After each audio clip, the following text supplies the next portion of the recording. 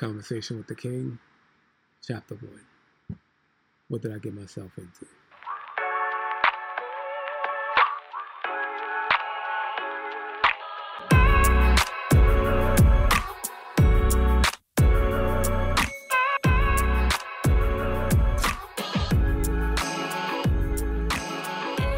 Well, you ready? Mm-hmm. All right, cool. So, icebreaker question to kick us off.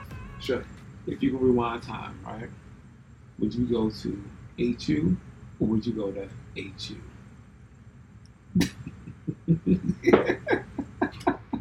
I would still pick my same school. Huh? I would still pick Hampton. You still pick Hampton? Yeah. Because the reason being is, I believe this, for every decision that you make in life, it'll lead you to the same place. So if I went to Howard instead of going to Hampton, I wouldn't have known the same people. Would I have come across the same people? I probably would have, but it would have probably been in a different role. So I actually had a scholarship to go to Howard, and I chose Hampton over Howard. They gave me a scholarship for merit. So they gave you a scholarship for merit, like merit scholarship based on grades. Based on education. Yeah, academics. Yeah, gotcha. Did not know that. Yeah, so I had like a $5,000 scholarship to go to Howard, and I still chose Hampton. And you still paid all the money for Hampton. You get a scholarship to Hampton. Nope. So you didn't take the money that the Black Ivy League school was giving you, and you went to the private, the private pirates. The private pirates, yeah. I mean, because the reason being is because I'm from the city. I'm from New York, so being from New York, Howard was in the hood. Okay. Hampton was not in the hood. Okay. So I didn't want to leave one hood to go to another hood. But you may be in the hood, but you're still in an environment where you get an education. So it's a lot of schools that are in the hood. I believe in California, USC is in the middle of the hood. Like it's right around the corner from the theater where they used to film the Source Awards. It's in the middle of the hood, but that don't mean you're not going to go there and get a good education. Yeah, that wasn't my mentality when I was younger. I was just like, listen, I want to be in an environment. I'm not trading one hood for the next. Well, yeah, I wanted to be in an environment that I felt was a little bit safer. Then being in, I didn't want to have to worry about getting robbed or shot or something like that. Not saying that. I mean, stuff can happen anywhere. All kind of crazy stuff happens down in Hampton. But at least I know that I was would have felt a little safer. I felt safer. Yeah, because you was on a closed campus. Yes. So you felt a little bit better. Gotcha. All right. So HU, it still is. Yeah. All right. All right, cool. So let's kick things off by learning about your family background and your family dynamic growing up. So explain that to us. What was that like? Sure. So my family dynamic, I have one sister, I have two half brothers, step brothers, however you want to call it, and I have my mom and a dad. Okay. And were your parents married? Yes. Okay. And your half brothers, they're with your father. Yes. Okay. And how did your parents meet? My mother's girlfriend actually hooked them up at some party up in the Bronx. Okay. Yeah. All right. And you're the oldest of all your siblings, or? No, I'm actually the youngest boy. But I have a younger sister and I have two older brothers. Gotcha. All right. So what was your relationship like with your father growing up? It was a good relationship. He went to work every day. I didn't realize that he was sick. He was on dialysis pretty much my whole life since like the early '80s. He had lost a kidney. He had I think he was doing drugs and other stuff, and he got sick. Had to go to the hospital. Lost a kidney. Lost both kidneys. It was on dialysis like 3 days a week.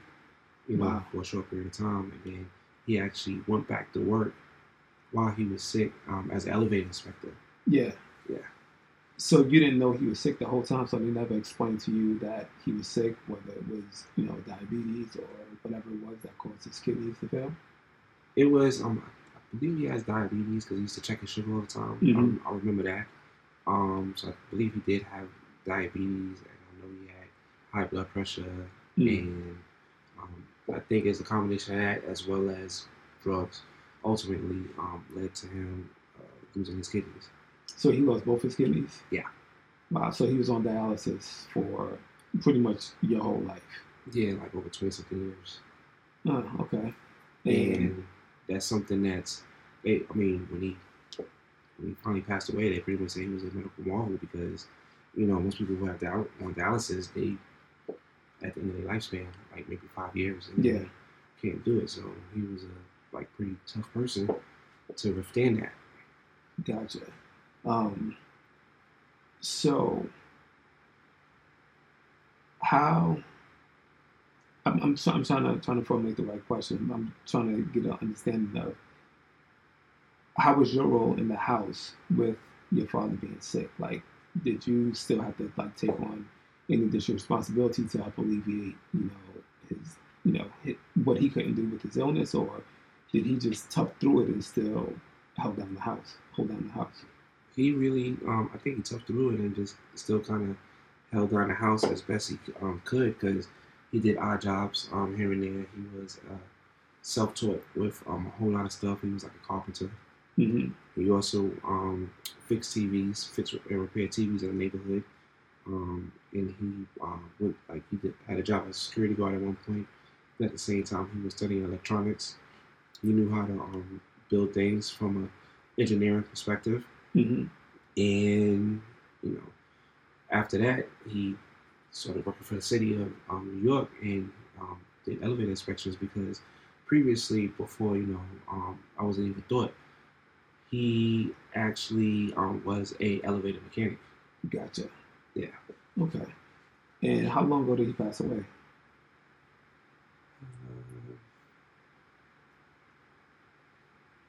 Almost 10 years. Wow. Now. Okay. So he wasn't alive when you got married. No, he wasn't at the wedding. Gotcha. He was there in spirit. He just wasn't there. Yeah, he was there in spirit, but he wasn't physically there. He did get to meet my wife though beforehand, and he knew that she was someone that was good and knew that she would take care of me. So. Well, that's excellent. Excellent. So let's jump into your fatherhood journey. How old were you when you became a dad for the first time? I was 37. By choice? Yeah. Or you got lucky also? I mean, it was. Of course, it was by. Of course, it was by choice. And of course, I was lucky to start a family with my wife. And of course, everybody say the story. Everybody had a situation which is like, ooh, that kid's not my son. Yeah. Type thing. So we all had that, but it was definitely by choice. Good. And are you and your wife? You and your wife only have one child, right? We only have one child. Are you considering any more? No. Yeah. Is there a reason why, or you just only wanted one and one and done? Well, I mean, really and truly, I think we wanted two, but time passed, and I think the pregnancy, it wasn't tough per se, but I think it was a bit overwhelming. Once we had our first, once we had our child, our daughter, and I think that it was a lot going on. Yeah. So I know part of the reason why the white pregnancy was tough is because she had sickle cell, correct? Yeah. So that's pretty much leading to your decision of not to travel down that road again. Yeah, I mean, as we get older, it's tired all the time. We're older parents, and as an older parent, I know some people have their kids when they're like 20, 21, and we start now when most people are actually finishing their parent journey. They got grandkids. And they got grandkids with a 5-6-year-old. Yeah, running around. So I'm like the old parent, but not really. What I've noticed, taking her to school, that I'm not the oldest parent, but I'm one of the older ones that's running behind her, and she has a lot of energy. And it's just like, I can't imagine 2 or 3. Well, being 40, like it kind of it feels old to have 5-year-old, but 40 is relatively young. So that's the good thing about it. But me, I totally understand. Like I have 2 of them, and be the same age, and so it is a challenge. Like I do like to sleep, but as long as the way I look at it, as long as I'm maintaining my health, then I don't look at it as an issue. But I know with you it's different because it's like you're healthy in your life. She has sickle cell, so I know things may be a little bit challenging for her. So Tell us about your experience being married to someone with sickle cell. Well, it's I'm gonna say the good. I'm gonna say the good first. The good thing is, with my wife, when we first got together, before we were even married, the first thing she told me was, you need to get tested and to see if you have the gene for sickle cell. And she basically said if you have the gene for sickle cell, then there's not even going to be us at all. It's not even going to be a topic of discussion because she has a twin brother who doesn't have sickle cell. He has a gene, but he doesn't have it at all. So she grew up. She was very sickly. She went to the hospital all the time, had to get transfusions, and was always sick. And she didn't want that for her child. Yeah. So when looking at me, when we got together, and I'm pretty sure she did that with anybody else, she'll ask, "Do you know what your status is?" And I'm like, "What do you mean?" Yeah. And she's like, "Well, do you know if you have the sickle cell gene or whatever?" So I had to go to the doctor, get tested, and come back to her and say, "Here's the paper. I don't have it. Here's the proof." Yeah. That I don't have it. And after that, then it was good. And then at the same time, she didn't excuse me. She didn't let her sickness. She didn't use that as a crutch at all. She still lived life to the fullest. She was able to. I mean, she's a world traveler. She's actually African. So she goes back and forth. She's actually Ghanaian. Ghanaian, yeah. Yeah. So she actually travels back and forth. She traveled back and forth to Ghana. I went with her on a couple of occasions, and she basically told me, "It's like, listen, me and you gonna be together. You need to have a passport. You need to be able to want to travel, be willing to travel around the world." So because of that, I got my passport. So, like I said, I don't think the sickness hindered us, per se. I just know that when she gets sick, she goes down, she goes to the hospital, but in her adulthood, the sickle cell hasn't really affected her as much. It hasn't really affected her as much as other people. So it's not bad. I mean, when she gets sick, she's probably in the hospital maybe about a week or two. Other than that, so when she is sick and she's having, I'm not sure, a crisis, sickle cell crisis, how do you explain that to your daughter? We just let her know that mommy is sick and that we're gonna have to go to the doctor. Okay. That's if we do go. Like in later years, we figured out how to manage it a little bit better. Not manage the pain, but just when to go to the hospital. At what point do we go to the hospital? Gotcha. So, do your wife, can she sense when the crises are about to come on, or do they just happen spontaneously? They happen spontaneous. So certain things I know that she can't do, like she can't do the cold. Yeah. At all. Like if it's too cold, she's standing outside waiting on line, whatever the case is, it's a wrap. She's gonna go into crisis. Yeah. If not at that very moment, later on in the day or maybe the next day, she'll go into crisis because she was exposed to the extreme cold. So even when we travel, we really wear cold. Yeah. Have you explained the sickle cell disease to your daughter yet? Do you think she's old enough to understand it? I mean, we got her a book, we read it to her, but I still think she doesn't fully understand it, comprehend it as of yet, because she's still relatively young. I mean, she's only 5. Yeah.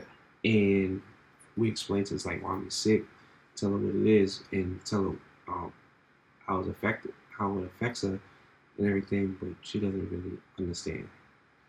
Gotcha. So what do you say? What would you say are like some of the biggest challenges that you face, and like you with your daughter face when your wife is having a crisis? The fact that it's kind of scary because sometimes it's you don't know if she's gonna pass away. That's one thing that that we think about all the time. Because now it's starting to affect her chest and her heart. And before it was just like her back and other things like her legs and stuff like that. So because it's her chest and her heart, we want to make sure that everything is good.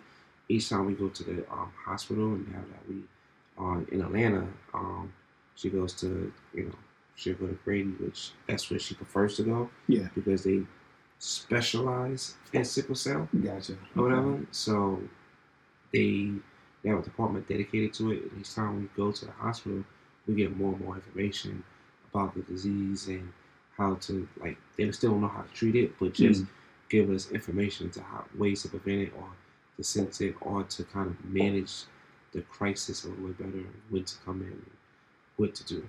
Yeah. So I want to jump back a little bit. You said that before you and your wife got together, or before y'all decided to become an official couple, that you had to go get tested. So your daughter having it wasn't a concern for you with her, right? But or let me rephrase that question. Did you have a concern with your daughter having it, even though you were tested and you didn't have the gene? No, that's not the way I think. But no. What I'm saying is that when your daughter was born, was her having sickle cell still a concern for you? She so basically, when was going through the process when she was pregnant, we were going to the doctor. They basically did what was able to test the baby, but they wouldn't know for sure until she was born. Yeah. If she would have it or not. And she definitely has the trait for it. Yeah. And with the trait, you still may have certain symptoms. Okay. But she's a healthy little girl. Yeah. So, like, knock on wood, thank God, so far so good. She doesn't have any issues as it pertains to sickle cell. What are some of the issues or some of the symptoms that she could have, or some of the symptoms that are common for someone with sickle cell? My daughter or my wife? Both. So my wife, she has extreme fatigue. She's always tired, and then she's weak a lot, and just like just those two things, either extreme tiredness or extreme weakness, or just she could be in pain, in a lot of pain, a steady pain. Because some people's baseline for pain could be like 0. I don't think she's ever had a 0. She's always at either a 1 or 2. Okay, gotcha. So I know you said you had to make a lifestyle adjustment, pretty much, and moving from New York to Atlanta, which is a much warmer climate.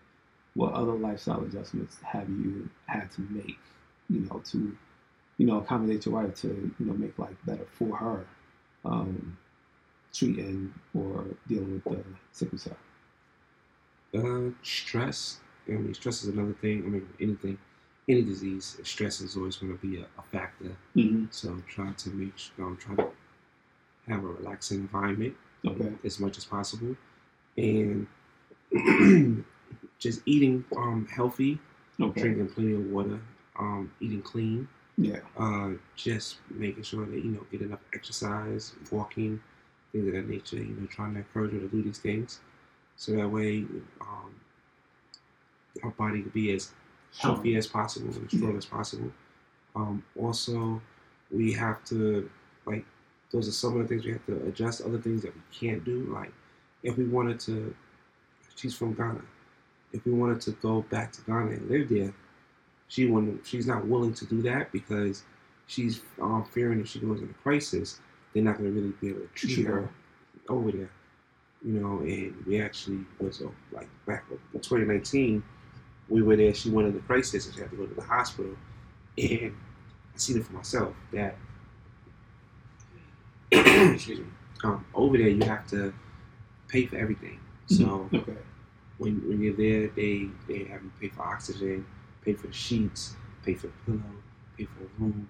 Any test they run, got to pay for the needles, pay for the tubes, pay for the papers, like you pay for the ink, for the staples. That'd be expensive. And then before they even do the test, you have to pay. You have to pay. Yeah. You have to pay first. So it's no. So is there like I'm guessing I know the answer to this question, like some global insurance, or being that her family is there, can she get like an insurance there for when she does travel, so that they can be covered? Nope. It's basically, if you got money, you good. If you don't got money, you SOL. Yeah. Even for the oxygen tank, they was like, oh, you don't want to pay this? Okay, take the oxygen tank. They'll take it from you. Wow. Yeah. Gotcha. So, how do you prioritize your own self-care, being that you have to care for your wife, that deals with this? I mean, I know that in order for, and if she goes out, I have to be healthy. I have to make sure that I'm strong. So I try to eat right. I try to exercise. I try to diet. I try to do all those things for myself to make sure that at least when she goes down, I'm up and I'm strong, and I have to be patient and just more understanding and just know that um, I have to do more when she's down as far as making sure I take care of my daughter, make sure that she's good, get her to school, get her right, and then try to get assistance from people that's down there and in our village to make sure that we all kind of come together when my wife goes down. What impact does this have on you? Like her having this illness, like is it a heavy lift on you? Do you feel like it? No, I mean I've adjusted to it, but I think it's very stressful. Have you communicated to your wife how you like feel like sometimes when she is going through a crisis, or like you're concerned, or you're worried or anything like that? Well, I usually wait until she's better. Yeah, I don't want to stress of out course, even of more. course, of course, yeah. But yeah, it's for me it's scary because I don't know at what point she can go into crisis and then she could possibly pass away. Yeah.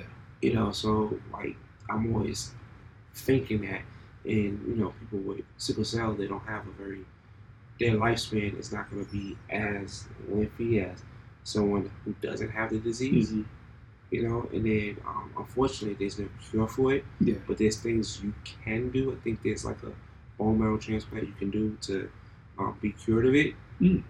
But we looked at the option and they say that it's too risky. It's not worth the risk. Gotcha. To do it, so it's just pretty much only thing you can do with sickle cell is pain management. That's it, and they give people with sickle cell medication that's like oxy and Percocet, whatever the case is, and she doesn't like taking it at all. She takes it if she absolutely needs to. They actually subscribe it to her. Like we'll have just you have it there just in case. We'll have it there just in case, just in case, and then she'll take it and wait, But they give her pills to anytime she has pain, they just say pop a pill. Yeah. She doesn't want to be one of the people that's always popping pills. Have you found any particular like resources or support groups that are more helpful in helping you to navigate, your life as a spouse and, explaining to your daughter and just dealing with the disease with your wife? No, I haven't. She is a part of a Facebook group, sickle cell group, support group herself, but I'm not. Yeah. So, what advice would you give someone who is considering a relationship with someone who has sickle cell or any disease? Well, I would definitely let them know that they have to be understanding and patient, and just aware that every day is not going to be a good day. There's going to be some days or some plans that's made that it's going to be broken or has to deviate or change on account of someone that's in your life that may be sickly. And I would let them know to try your best to be patient and understanding with that. Also to make sure that they themselves maintain a healthy lifestyle and try to help their mate to be healthy as well, live a healthy life in a sense, and do whatever they can to really encourage them to. I'm not gonna say want to be here, but just encourage them to as much as possible from a being their comfort and being their rest, and not adding to that stress. Yeah. All right. What do you wish more people understood about sickle cell that is not widely discussed or not widely supported, shall I say? I really wish that people will understand that when people with sickle cell go into crisis, that it's not their fault. It's not something that they can control, and it's something that's going to come on all of a sudden without rhyme or reason, without any warning. It was just all of a sudden it's like, oh, my back, oh, my chest, whatever, and not faking it. It's just like, yo, like, you good? Like, what's wrong, right? Yeah. It's not. It's something that's going to come all of a sudden, but at the same time, you have to, make sure that people like some of the things that are could be triggers, you gotta try to minimize that as much as possible. Yeah. Like the cold, I know the cold is definitely one. Mm-hmm. You know, like this New York weather up here. Yeah. She's like, she allergic to the cold now. She don't want to come up here because it's so cold. Yeah. And how long y'all been in Atlanta now? 2 years. 2 years? Yeah. And how many crises have she had since y'all been down there? 2. Okay. I think she's been in the hospital twice. Okay. And what's usually the hospital in the length of time she's there? 3 to 4 days, maybe. Okay. That's any time. Yeah. 3 to 4 days. Okay, and she's there until they get it under control and get it balanced, and then she's back home. Mm-hmm. How long does it take for her to get like back to normal once she's back home? Maybe a day or so. Okay, so she's back to being mommy all over again and giving you a break from being daddy. Well, not a break, but just a break from being a full-time daddy, like because I being mommy and daddy, yeah, I could imagine that it's a challenge. Like you're stressing, dealing with your wife going through the crisis, and you worried about her and trying to figure out how you can support her. But at the same time, you still have to take care of the child. The child still needs to eat. They still need to get to school. They still need to take a bath. You have a daughter. You might need to do her hair. Like it knows a lot of things that you have to do. So that's what I meant by give you the break or get. Oh man, I did have to do my daughter's hair. That was fun. Yeah, that was a lot of fun. My wife was on the phone in the hospital telling me how to do her hair before we moved, and I'm sitting there. I was like, I never did this before. She's like, yeah, you're gonna learn today. So I sat there and I was like combing her hair out. I was like, this is a lot of work. She looked at me a lot. Like, yeah, that's what mommies do. So figure it out. Yeah. So I did her hair. I greased it. I combed it out. I brushed it. All that stuff. I was like, man, it's too much. And I'm slow with a lot of stuff, so it took me extra long to do it. Like, so then I would probably take my wife half an hour. It took me like 2 hours. Yeah. I was just like, man. And then she was younger, so she didn't want to sit still. She didn't want to listen. I was like, ugh. So I would say that's probably the biggest challenge. Now that my daughter's older, she's a little bit more independent. Yeah. So she's willing to, like, if I give her a tablet, she'll sit there, sit still while I do her hair. It's fine. Even when she was younger, she still was relatively patient with me while I was doing her hair. So it wasn't bad. It wasn't a bad experience. So what you do? You just do one little ponytail, or? Yeah, she get like I'm like, yeah, that's it. That's the go-to for most dads. It's either like 1 or 2 ponytails, or Afro puffs or whatever. She'll get Afro puffs. Yeah, and then I have to grease her hair. I have to make sure like I moisturize her hair, her scalp, and everything. And then my wife was trying all these different concoctions, whatever, in her hair, and I was like, okay. So I had to find the stuff, find out where it is, get the right comb, get the right brush, get the balls, little bolos, whatever. Mm-hmm. So all that other fun stuff that I had no idea what it was. It's like, but I'm very involved with my daughter. I give her a bath pretty much. I bathe her, brush her teeth, read her story. I do all that stuff on a nightly basis. So so it's like it's par for the course. Yeah, so it's just like a little extra I got to do. Is not a big thing. Yeah, well, I think you enlightened us on a lot, especially dealing with someone with sickle cell, and just a little bit about the disease itself, and understanding that the crisis can happen at any time. You just got to be supportive for your spouse.